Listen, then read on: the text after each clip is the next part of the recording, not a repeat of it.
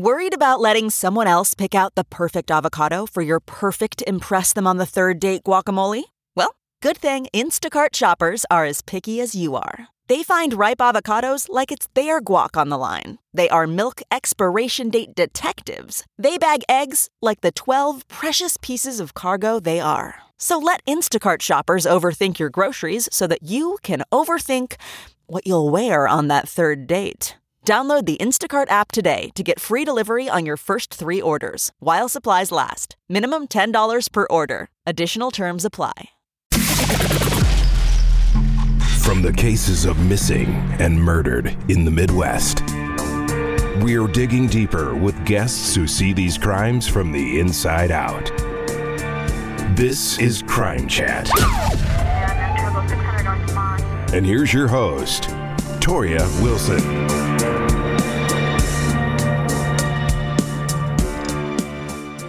I should start us off? Yeah, I think so. You don't want to start this? No. You don't. Do you want me to? I can. I'd be like, hey guys. Hey y'all. Yeah, like what's the tone? Should we have an intro? Well, the intro. The first time I think I introduced you. Yeah. But, we don't need to do that. Yeah. People know me, I think, by now, don't you think? Yeah. Because, you could literally just start with this conversation. Mm-hmm. Because I have my... Is it recording right now? No, what? Oh. What? No, yeah, yes, it is. Is it? Yeah, oh it is. God. You're going to have a lot to cut down. No, this is fun. It's so casual. It's true. I guess that's true. All right. So people can listen. Hi, welcome back to Crime Chat. Crime Chats. Oh, my God. For such a small area, there's a lot going on. What? Crime related. Yes. And we're going to get back into episodes here shortly. Yeah. We're going to do a sort of like season 2. Mm-hmm. We took a break. Yep. A very sudden break. But it happens when you're starting off a new passion project. Yes. Well, because so in the end of October, we were supposed to do the whole week-long Halloween stuff. And unfortunately, when they started to air, I was in Massachusetts. Oh, my bad. Yep. And so we were still publishing the episodes, but unfortunately, because of me being 1,500 miles away and some technical issues, I was not able to get that done. Right. And by the time I got back, I was just so exhausted that I was like, oh, I'm sorry, I can't. And I was very disappointed in myself, and so that's why I haven't published anything. But it's okay because Halloween, the episodes that we did put out, I thought were really great. Oh, yeah. They were super interesting. Oh, yeah. The Butcher episode was my favorite one to put together. Yeah, I hope everybody listened to the Halloween episodes because those were... Oh, they were crazy. The best, yeah. I couldn't, when I was doing the research on those, I was like, wait, these are a thing? Like, these happened in our area? Yeah, it's like, how is this even real? Because that was the whole point of, all of those stories. It's mm-hmm. like, this seems like it should be a scary story or a scary movie, but... This is real, guys. Real life. This is our real life. Oh, my God. Well, then, we took our break. And in the time since, there's been updates to some of the other cases that we've covered. Right. So, for instance, Trudy Appleby, we're coming up on the 1 year since they found the boat. So, if you listen to the episode, that boat is, possibly, that key piece of evidence that might say, yes, this is where she was last. And because the boat is fiberglass, they can be able to trace it still. It's been 30 years, but they can still do it. And it's oh my gosh, So I have put out the call to try to see if I can get info on that. And, Detective Michael Griffin, if you listen to that Crime Chat with him, he was, he was really pushing, trying to get that information. But that was in May. Yeah. So, who knows where that report is? Right. And so I put out that email, 2 weeks ago, and I'm still waiting. But I believe in Griff. Yeah. He's going to come through. He's great. He's a great guy. He is. And then you go from that, and then this week, Sarah Kolb, so if you listen to the Adrienne Reynolds episode, that one, which that case just still blows my mind to this day. Yeah. Well, Sarah and Corey, they're both working on trying to get out. They are working off an Illinois Supreme Court ruling that said that because they were minors, technically, and because they never had any criminal offense underneath them, that they can potentially have a reduced sentence or be let go. Right. It really depends. What was their sentencing again? Was it life or? I think it was like 60 years for Yeah, for the two of them because they could get out. Right. They could still get out. Yeah, because they're still having. Yeah. Okay. And Corey's point that he made was the fact that when he does get out, he'll be like in his 80s and he won't be able to work and he won't be able to find like a suitable place to live. And Right. so he's trying to make all those points, but it's like, you still chopped a girl up. Yeah, Like, exactly. Like, you can't tell me that that's... pretty heinous. That's okay. Like, hey, Right. be free now. How old were you in that case? Well, that was 05, Yeah. so 13. And I was an emo kid. Yeah. You were there. Oh, my God. My mom was petrified for me. She was like, don't go I near bet. people that Did she like talk to you guys about that case at all? No. I heard about it, I think, on my own. Yeah. But, I mean, being an emo kid and, like, you know, there was the whole stereotypical, you know, Sarah and Corey and Adrienne, they were goth kids. And Right. My mom was like... So she's All the just- stereotypes that come along Yeah. with that image. So I wasn't, I mean, I was alive, but I was like really young. Mm-hmm. But my older cousins, I'm pretty sure, went to like Rocky at the time that they were like either like had just graduated or were like still there, which is like so crazy to me. Yeah. But yeah, I don't know. So intense.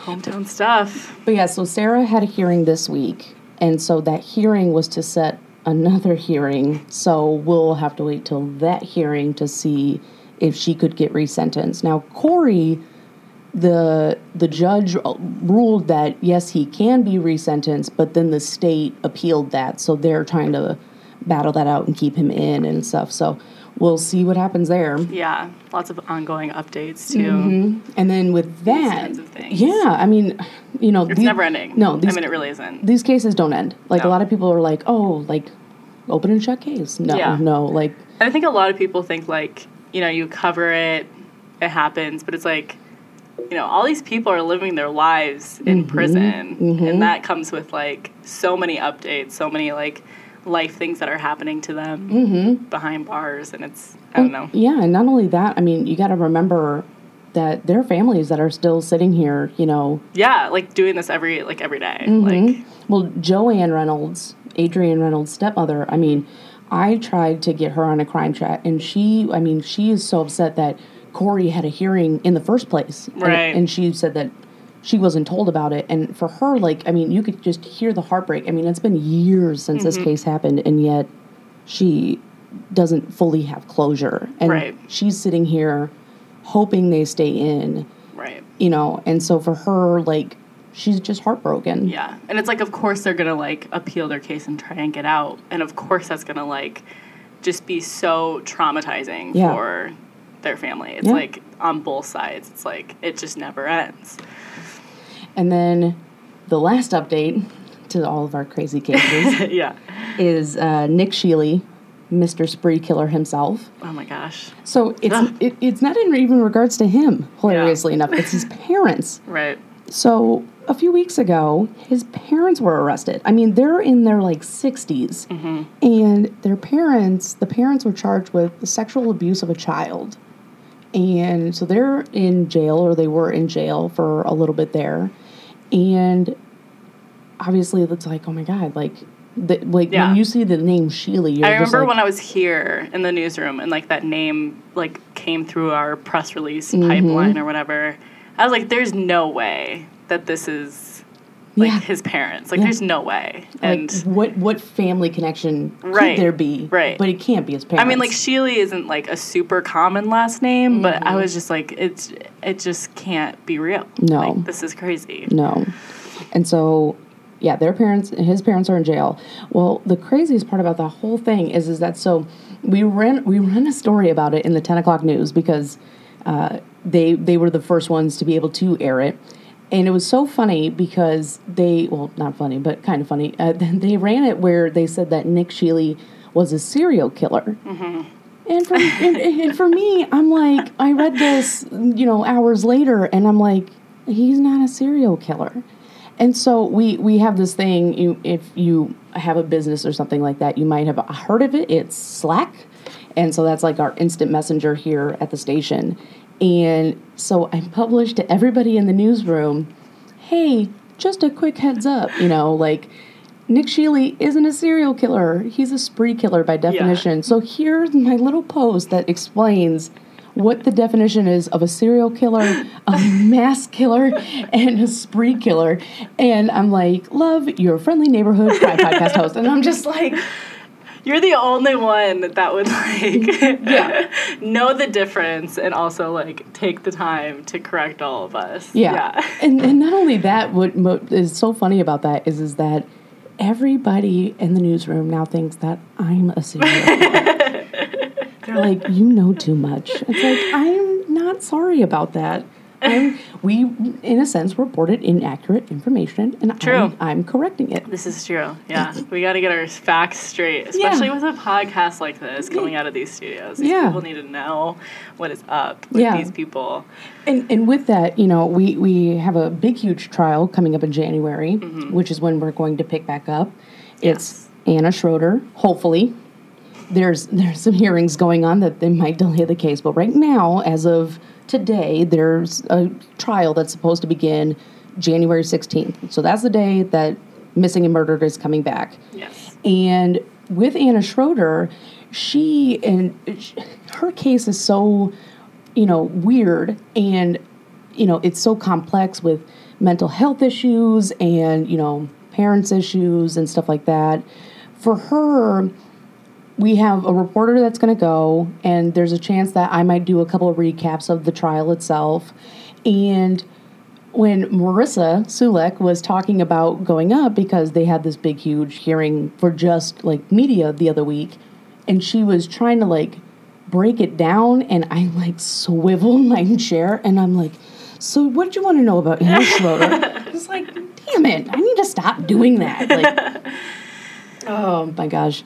But we have a lot of cases. So with Anna Schroeder, the hope is that every day, once the trial, concludes for the day, the next morning I'll be able to do a recap. Now, mind you, I'm not going to put a guarantee on this one. Sure. Since obviously Halloween didn't go off as planned. But you were in Salem, which is also really cool. Oh, yeah. And you never take a vacation. No, so I never do. You deserve that. I sleep in this room, actually. And plus we had 3 really solid episodes. Yeah. So don't get too hung up on it. Don't get too hung up. I have tried not to. And that's why I'm all gung-ho on doing a million cases for season 2. Yeah.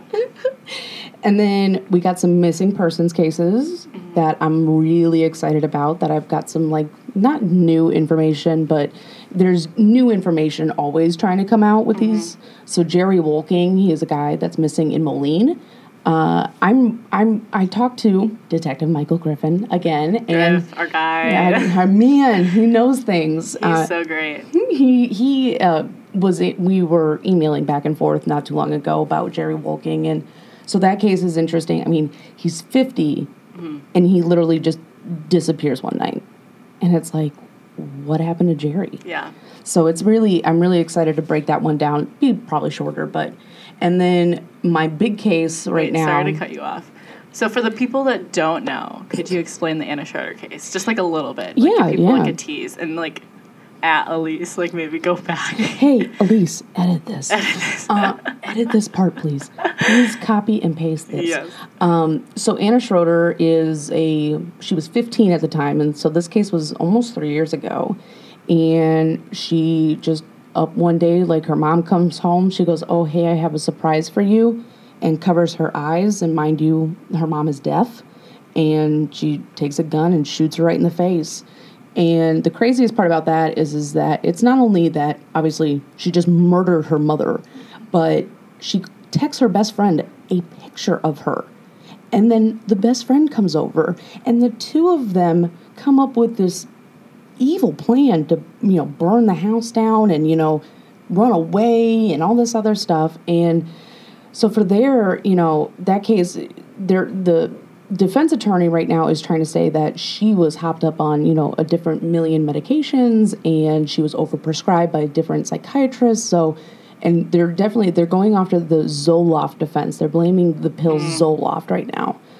So we'll see what happens there. That's what the hang up right now with the hearing. So there's a chance that the trial might not happen because the judge might delay it because of her mental health and because of this ruling that the defense attorney is trying to get. But we'll see. You never know.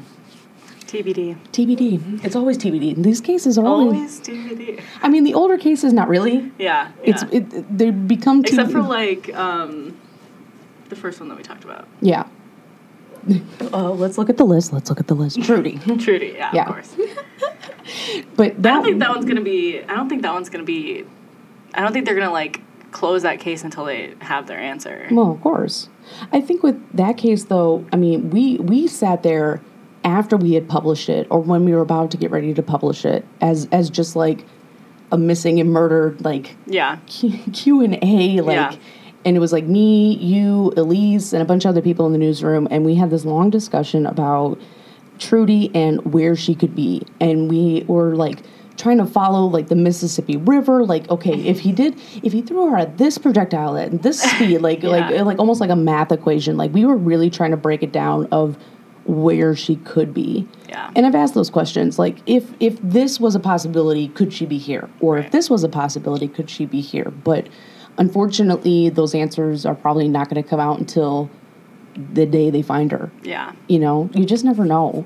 I know. But then there are other cases, that one of them that I'm working on is Annette Cahill. That was a cold case for 30 years until 2 years ago. It's so crazy. She beats her lover or fiance, and we said it so many different ways of what their relationship was. But Corey is beaten to death with a baseball bat in his house. Yep. And poof, disappears. And they never find the killer until 2017 when a woman who was 9 at the time of the case claims she saw Annette. Yeah. What? Yeah. And so she had a mistrial earlier this year and then was convicted a couple months later and was sentenced to 50 years in prison. And she's already in her 60s. Yeah. So it's really crazy that case happened. And I think that gives some people hope with cold cases. Right. There have been other cold cases that we've talked about that have been solved, but they're always open. Yeah. They're never going to be... You never know who's going to come forward. Yeah. And, Griff always says that, if you know something, say something. We know who you are. Mm-hmm. We know where you are. Yeah. We're coming for you, no matter what you think. And so for him, he makes that point, all the time. So that, I feel like sometimes in the news, we feel that way too. Just because a case goes cold, it's going to come to my head one of these days, and I'm going to be like, hey, we should figure this one out, you know? Yeah. That's the hope of the podcast. One of these days I can solve a case. Cool. Sherlock Holmes, PI it. Yeah, right. Well, with that, then, my biggest case that's coming up is John Robinson. Right. Now, mind you, he's not a Quad Cityan, which is so sad. Mm-hmm. But, Is it though? Is it sad? Well, for the sake of, obviously, he's a Midwesterner. He's a Midwesterner, so it fits in the description, the title, in the box. But we're branching out of the area a little bit. and we will slowly start branching out, throughout the states, and I plan on putting out the call to other, reporters and photographers, and hey, if you live in, North Dakota, South Dakota, wherever you are in the Midwest, I looked at a map the other day and I was like, okay, I'm going to see where reporters are in these states and try to find their craziest case and tell them to send me information. And that's what I did with John Robinson. So John Robinson is a serial killer from the St. Louis area. And fun fact, Jonathan Ketz, our morning show anchor, his dad is an anchor down there. So he's been able to help me out with this. And, I mean, he did not have to. But the case was brought to me because of ABC 2020. I saw this and I was like, wait, this happened? I know, like, all the serial killers. You're telling me there's one, like, 3 hours away and I didn't know about it? But it was the early 2000s. His crime spree... fairly new. Yeah, his crime spree, though, started in the 80s. You know, his death count didn't really pick up until the 90s. And, of course, in 93, I was 1. Oh, God, I'm so young. You're dating yourself. I'm dating myself. But that case was just really fascinating. And so it's not only a one-parter, a two-part. There's 3 parts to it, and they're really long. And I'm so proud of myself. 3 whole parts for that one. So for the people who think my episodes are too damn short and not enough information and not bloody enough or gruesome enough, hey, we got a 3-parter. Yeah, coming up, there's a 3-parter. I'm pumped for it. I worked so hard on it, and it's going to be so intense. That one's going to be great. And I think it's, like, so deserving of, like, the 3-parter because, like you said, he's not a Quad Cityan, so it's like, I mean, I'm sure a lot of people have heard of Adrian Reynolds, and I'm sure a lot of people have heard of Trudy Appleby, but, like, I doubt a lot of people have heard of this one. And so giving that context. Yeah, exactly. Yeah. So you really need to go in depth to explain all the crazy crap he was up to. Because, like I explained to you, like, he wasn't just, like, you know, rape and pillage and die, you know, like, he wasn't, like, you know, a Ted Bundy or, you know, Jeffrey Dahmer or, you know, any of those sorts. He kind of was like John Wayne Gacy in some sense of the word, where, you know, he lived a completely double life. Yeah. And his crime spree didn't start with, like, torturing animals or, you know, kind of the triad of what a serial killer kind of builds up to. He would do financial schemes and fraud cases and steal money from people, you know, between, you know, $100 here or $25,000 because of his crazy, you know, magazines or agriculture products. And it's so Midwest. Like, when you say, hey, I'm gonna invest $25,000 in agri-grow, you're just like, Jesus Christ, that's what you're going to invest $25K in. You know what I could do with $25K right now? Like, let me tell you what I could do with $25K. I wonder if, like, anyone in California has even heard that word. Agriculture? Yeah. Just, like, in general. Like, invest in agri-grow. Yeah, agri-grow. It's like, really? Oh, and he also had agri-grow 2. It's like, ooh. I'm going to invest more money in 2, not 1. Are you fucking kidding me? But, I mean, like, I don't know. I think that's... What's so scary about him, though, is that he's not in that, like, typical... Like, he's still, like, a serious criminal, but he's not in that typical framework that we always, like, view people in. I mean, a lot of people think Ted Bundy is hot. Mind you, I give him, like, a 5 out of 10. Yeah. Jeff Dahmer is my babe. But... For him, I mean, he's doughy, he's short, you know, his picture that he would put all over the internet, because, mind you, he's called the internet's first serial killer. You know, he would send this picture to people of him on a farm with, like, a cowboy hat and his boots, and, he tried to look so sweet and kind. He's married with 4 kids when he's sending these pictures. I mean, total, like, Midwestern, sweet, kind, helping the community and stuff like that. At the same time, he's online and he's like, hey, come live with me and I'll take you all around the world and I'll do this and this. And then they get their heads beaten in and then they're stuffed in barrels. It's like, wait, what? It makes so much sense, though, that this happens, like, at the very, like, start of, like, super social media, like, the internet, like, raving. So, I mean, I hope... people are, like, a little bit more cautious these days about stuff like this. Like, I feel like we're always covering scams in the newsroom, and it, like, I just want to, like, it's just so frustrating because I'm like, you guys, like, people just need to be so much more cautious, and, like, internet security is just, it should be taught in schools almost, like, to see through this and to just go slower. It would be so smart to teach that, but then again, they don't teach you what taxes are. Yeah, so, that's true. Like, I don't know how I'm paying for my house right now. What am I doing? True. So, I mean, If only, but if only schools were a little slightly better. a little slightly kind of better.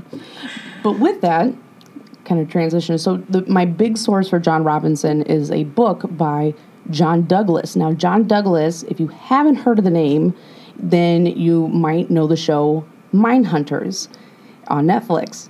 Booming show. Such a great show. Everybody should watch this show. If you don't know what it's about FBI agents in the 80s? 70s. 70s? Yep. Oh, it was a decade short. But it's about psychological profiling of like serial killers and these spree killers and just people who commit these horrific crimes, and they come up with like a better way to find them and track them down and I don't even know. Like that's that's the gist of it. Doesn't sound like an exciting story. But if you love serial killers, I mean, it's intense because you get to, in a sense, meet quote unquote Ed Kemper and Charles Manson and the people that made the headlines in the 70s, because that's when serial killers were popping. Yeah, like that time, like it's just crazy to me that it wasn't coming fresh off of like Charles Manson cults and stuff like that, and then we get these massive serial killers right after that. It's like, and then we go into school shootings, and that's a whole other ball. It's like, it's weird how like the trend of crimes just like really shifts. Yeah, I mean, I'm sure there's still serial killers out there. But there are. You got to be, super stealthy though. Because in age of information. Yeah, because in the 70s and 80s, they a lot of counties and states, they didn't talk to one another. So if you had a case happening, so like for instance in the Quad Cities, if you had a case happening in Scott County, and there's a similar exact crime that happened in Rock Island County, then they wouldn't talk to one another, and then whoever killed, person A in Scott County and person B in Rock Island County, you never know. Yeah. And so that was part of the problem, and that's how, like, Ted Bundy especially was able to get away with it for so long, was because he'd hop county to county in Washington, and then he went down to Oregon, and then he went down to Colorado. Like, he bounced, to avoid detection, and that's how he was able to get away with it for so long. But and then the profiling happened, and that's where you, in the show Mindhunters, you have Holton Ford, and that's Jonathan Groff, and if you don't know him, he's one of the FBI agents. At the time. Yeah, Jonathan Groff, though, it plays. I'm so weird. He's also in Frozen. Oh, is he? Is he one of the voices? Yeah. Oh wow, I didn't know that. He was also in Glee. Oh my god, who does he play in Frozen? Kristoff. Oh my gosh, that's amazing. I need to go see Frozen too. I mean, like, that's a tangent, but anyways. But so Jonathan Groff plays Holton Ford, and Holton Ford is based on John Douglas. And since John Douglas has retired from the FBI, he has written about a dozen books. And, his work is absolutely phenomenal. Like, I can't stop buying his. He has all my money at this point. He needs all my money at this point. But, so he wrote this book that really is the big source for my John Robinson episodes, and that's Anyone You Want Me to Be. And it's about the internet's first serial killer. And, that I had to read it once, and then I read it a second time while writing the episode, because it was just like, wait, this happened? Wait, this happened? It was just crazy to me. Elise, I see you. Please remember this moment and keep this in. Elise edits our podcast, so she's fantastic. Yeah, she just I love her so much. She puts up with a lot of my shit. But with Anyone You Want Me to Be, the book, the amazing book, I came up with this crazy idea, and Hannah is like 1,000% for it right now. I'm all in for it. I love reading. I love books. I think that there's a wealth of information, and people don't read enough anyways. Oh, trust me, I feel the same way. But I want to start, in some sense of the word, the Bloody Good Book Club. I think that's the most hilarious title. I mean, Missing and Murdered is a good name, but Bloody Good Book Club, the alliteration's there. It's just great. It's beautiful. It's beautiful. But the Bloody Good Book Club is not, I think, should only be for books. Because, I mean, everybody should read everything that John Robinson ever published, or John Douglas posted about John Robinson. He also wrote the Mindhunter book. Mm-hmm. He also wrote this book called Killer Across the Table. I think that's his newest one. Mm-hmm. And that book was, I mean, it's about people who aren't as well known, you know, like Ted Bundy and all that. It's these, you know, small-time killers and breaking down the psychological side to this. And so, I mean, it was such a good read. I could not stop reading. Yeah. I couldn't put it down. I literally laid on the couch for like 8 hours and just read it straight. It's like a 300-page book, and I couldn't put it down. But the Bloody Good Book Club, you also have that. The newest book out that I think that everybody also should read is called American Predator. Oh, good name. American Predator is about a book. It was not a serial killer. He is this guy who he's pretty much caught after one killing in Alaska. Mm-hmm. Now, number one. Okay, Alaska, though. If you're going to commit a crime. It's a good place to go, man. Jeez. So it starts there, and he then goes to Texas. And as the book kind of unravels, it's recognized, it's realized that he's a serial killer, and he's been able to get away with it for so long. And he has a track record. It's a good book. I don't even want to say his name because I don't want people to be like, oh, let me just Google it. I don't want to read this book. No, pick up the book, read it, buy it for your phone, buy it for your Kindle, iPad, whatever. I highly recommend it. And then all that good stuff. All that good stuff. And then the Bloody Good Book Club should also be about TV because there's so much good TV series out there. Like I sit there and I list off every crime show series. TV and movies too, because I feel like sometimes people will get into horror films and it's like The Exorcist or The Babadook or something when it's like there are true stuff that are happening that are just as creepy. And scary, yeah. Well, the big one right now that I think everybody should really watch is The Confession Killer. That was the newest one that was posted, I think, like a week ago. Oh, my God. I didn't move from my couch the whole week. It's like 6 episodes. It's not even that long. And it was so good. It was well produced. It was well written. What's that one about? It kept me in suspense. I mean, it was just brilliant. And a lot of times they do that with, like, these kind of crimes. They'll do, like, a 6-episode series or whatever it is. Yeah, so The Confession Killer is about Henry Lee Lucas. So in, like, I think it was the 80s, he came out, he was arrested for one crime, for one body, and kind of like the American Predator, but it's 2 totally different people. And he then admits to Texas police, oh, I've killed 100 people. And then as the days go on, he's like, and the weeks and months and stuff like that, he's, drawing pictures of these women and, oh, I stabbed them. Oh, I shot them. Oh, I did this and that and this and that. And then he's like, oh, no, I've killed 150 people. No, I've killed 360 people. Just keeps going. And it's like, okay, that's insane. Yeah. And in the 80s, they set up this task force. They're like, okay, we're gonna find all these women. We're gonna solve all these cases, and close all these cold cases and everything else. Well, unfortunately, it comes out later that there's no way that Henry Lee Lucas could kill 360 people because the timeline that he gave for all these crimes were not possible. Right. Like, one would be in, like, Washington State one day and Texas the next. Yeah. You have to drive absolutely nonstop. No bathroom breaks, no gas. Right. Even flights would be difficult. Exactly. And he was he was allegedly homeless. So he wouldn't have the money to take a flight. Yeah. He would have to drive. Yeah. And so that case is really interesting, not only for the fact that, the police were so gung-ho on solving all these cases across the country, and none of them were true. And you have now, again, we go back to the victims and their families. You have all these families who say it couldn't have been him. Yeah. And not only that, a lot of those police departments and sheriff's departments, they don't want to reopen them to this day. Yeah. Because that looks bad on them. Of course. Are you kidding me? Classic.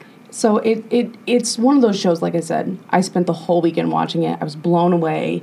I mean, there's just so many good shows out there, but I mean, that one, that should top your list. Yeah. Like this weekend, binge. Go binge Netflix. You need a password? I'll give you one. Like, you gotta watch it. That's amazing. I love it. I mean, I don't know. I just love book clubs. I've always been a bit part of a book club. I was doing one in college. I am not in one now, but now I'm in one. Now you're in the Bloody Good Book Club. But the first book I think that was like true crime related that like just I could not put down was in Cold Blood. Oh. Yeah. Did you read that? I've heard of it, and Yeah. I'm like, it's one of those where you're like... It's a classic. I it's need like that, yeah. I mean, Truman Capote wrote it. He wrote Breakfast at Tiffany's. Yeah. That one's about I think it's like Cutter family in Holcomb. Oh, okay. And yeah, that one's like just a terrifying story, but Capote was like, he like went down to Kansas and was like interviewing all these people, and he became friends with like the murderers. Oh and my God. It was crazy, yeah. So, I mean, that was like one of the first books that I've ever really got into that was true crime related. Yeah. And it's a classic, so can't wait to talk about more. Yeah, mine I think, and a lot of people who know me know this, is my all-time favorite crime book is the Columbine book by Dave Cullen. Yeah. I mean, that book is... It's a thick boy. It's thick, but it's so well put together. Dave Cullen, man, he blew my mind. And it's not only about what happened in Columbine. It also was, what happened before it, what led up to it, Right. what were some of the warning signs that were brought to the attention of everybody, but nobody did anything. Then it obviously breaks down what happened that day in April 19th, 1999. And then it goes from that to the aftermath. Mm-hmm. Because you got to remember with a lot of those mass shootings, especially one of the very first ones that really made headlines, I mean, there had been numerous ones prior to, even one at the University of Iowa, fun fact. Wow. But it was the fact that, here's all these victims, here's all these families, here's all these people who are wounded, I mean, paralyzed, everything else. So you have that side to it. But then you also have how the media reacted to this shooting and what they learned from it and what we've learned from it even since then. And then how lawmakers reacted. Yeah. And unfortunately, we're in a day and age where, we're still weird about, gun control and gun laws. Yep.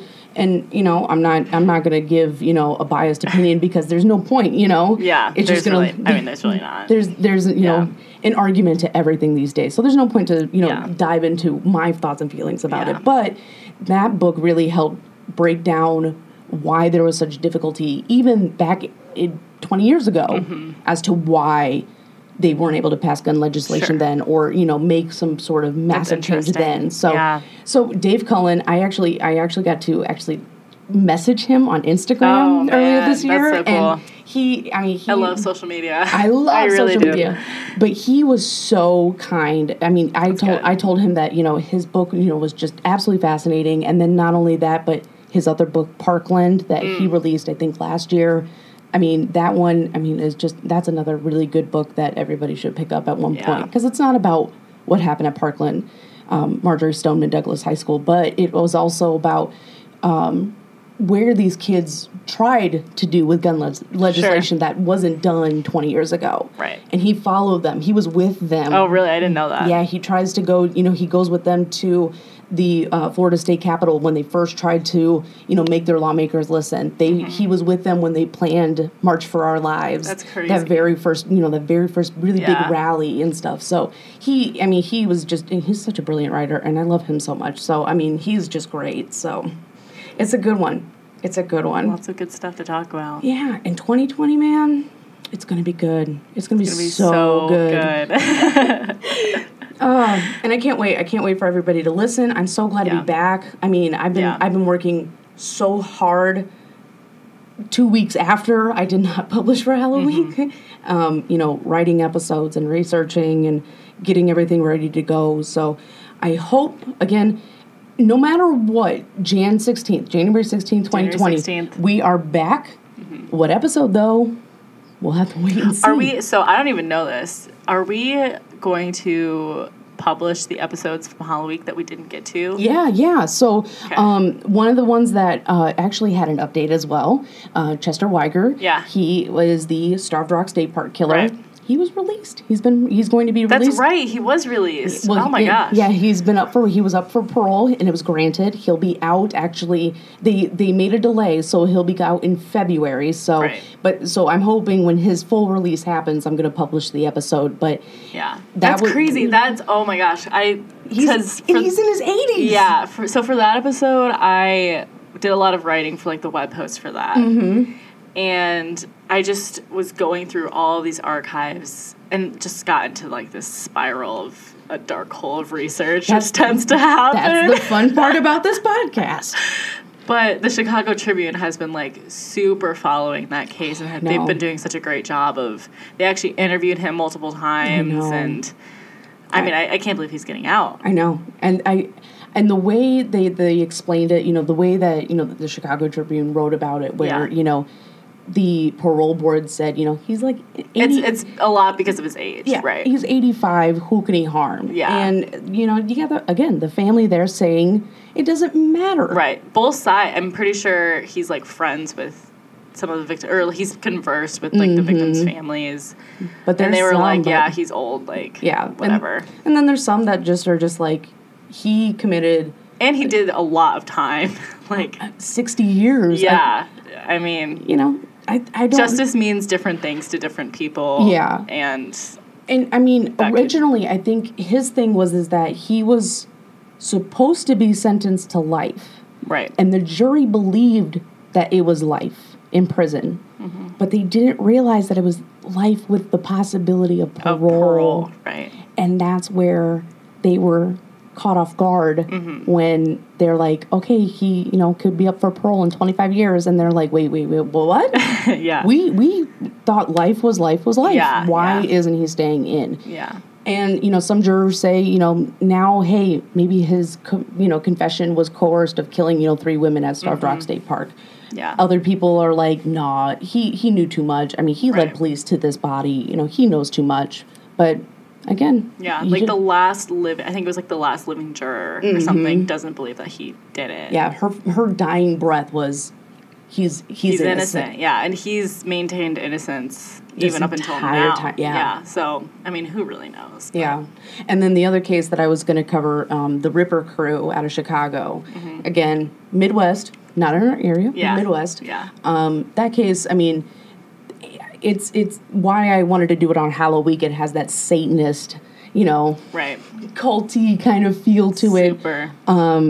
But I mean, that was some brutal killings of innocent women who didn't deserve to die, and the three of them were all charged, and that case was hard to break down for me because of obviously the details and stuff. So yeah. But I mean, it's written, it's ready. It just okay, I gotta go finish it, you know. So I'm hoping to get that one done too. It's gonna be a good one if I do. Like I said, I got so many cases. There's a lot. Like I have like this size paper, so like I don't know, like an 11 by 8, like a long piece of paper. Okay, and it's full of not only local names but regional names, state names. I mean, I've looked at Nebraska and Michigan and Wisconsin, and one of these days I'll do a heavy hitter episode where I do touch on other serial killers, that you probably already know about and you probably already, have read everything about. But I mean, their cases are just so crazy. So I'm hoping that 2020 will bring a whole lot of gore, a whole lot of craziness, and I really hope to blow your mind. Like I said, I'm so excited to be back. I'm so excited. It's exciting. I think it was a really good, solid launch. Mm-hmm. And 2020 is going to be the year. Oh, yeah. I mean, I'm hoping even with this episode, we'll hit 100,000 downloads, and you can only go up from there. You only go up. I mean, unless you totally tank. Yeah. So we got our New Year's resolutions. We're ready to go. We hope you guys are ready to listen. Yeah. Don't tank. Don't tank. Only grow. So keep on listening. Like I said, January 16th, 2020, man. We're back. We're back. Back and better than ever. So stay tuned. Thank you for listening to our long, random conversation of us sitting in a booth together when Hannah should be writing web scripts and I should be at home asleep. But who cares? It's fine. We're here. We do this for you. Yeah, we do this for you guys. This is all for you. So keep listening in. And if you guys have any cases and suggestions of, what you want me to cover, man, send it in, news@WQAD.com or post on our Facebook page. Yep. You can also follow our podcast page, Yep. WQAD Podcast. So tune into that, subscribe to that, and be able to follow along there. Yep. And, keep listening. Yeah, send us messages on Facebook. I'm always in those DMs. Yeah, you are. Have to say, so yeah, I'll respond. Yeah, please let us know, because, I only know so much, So keep listening. Thanks, guys. Thanks.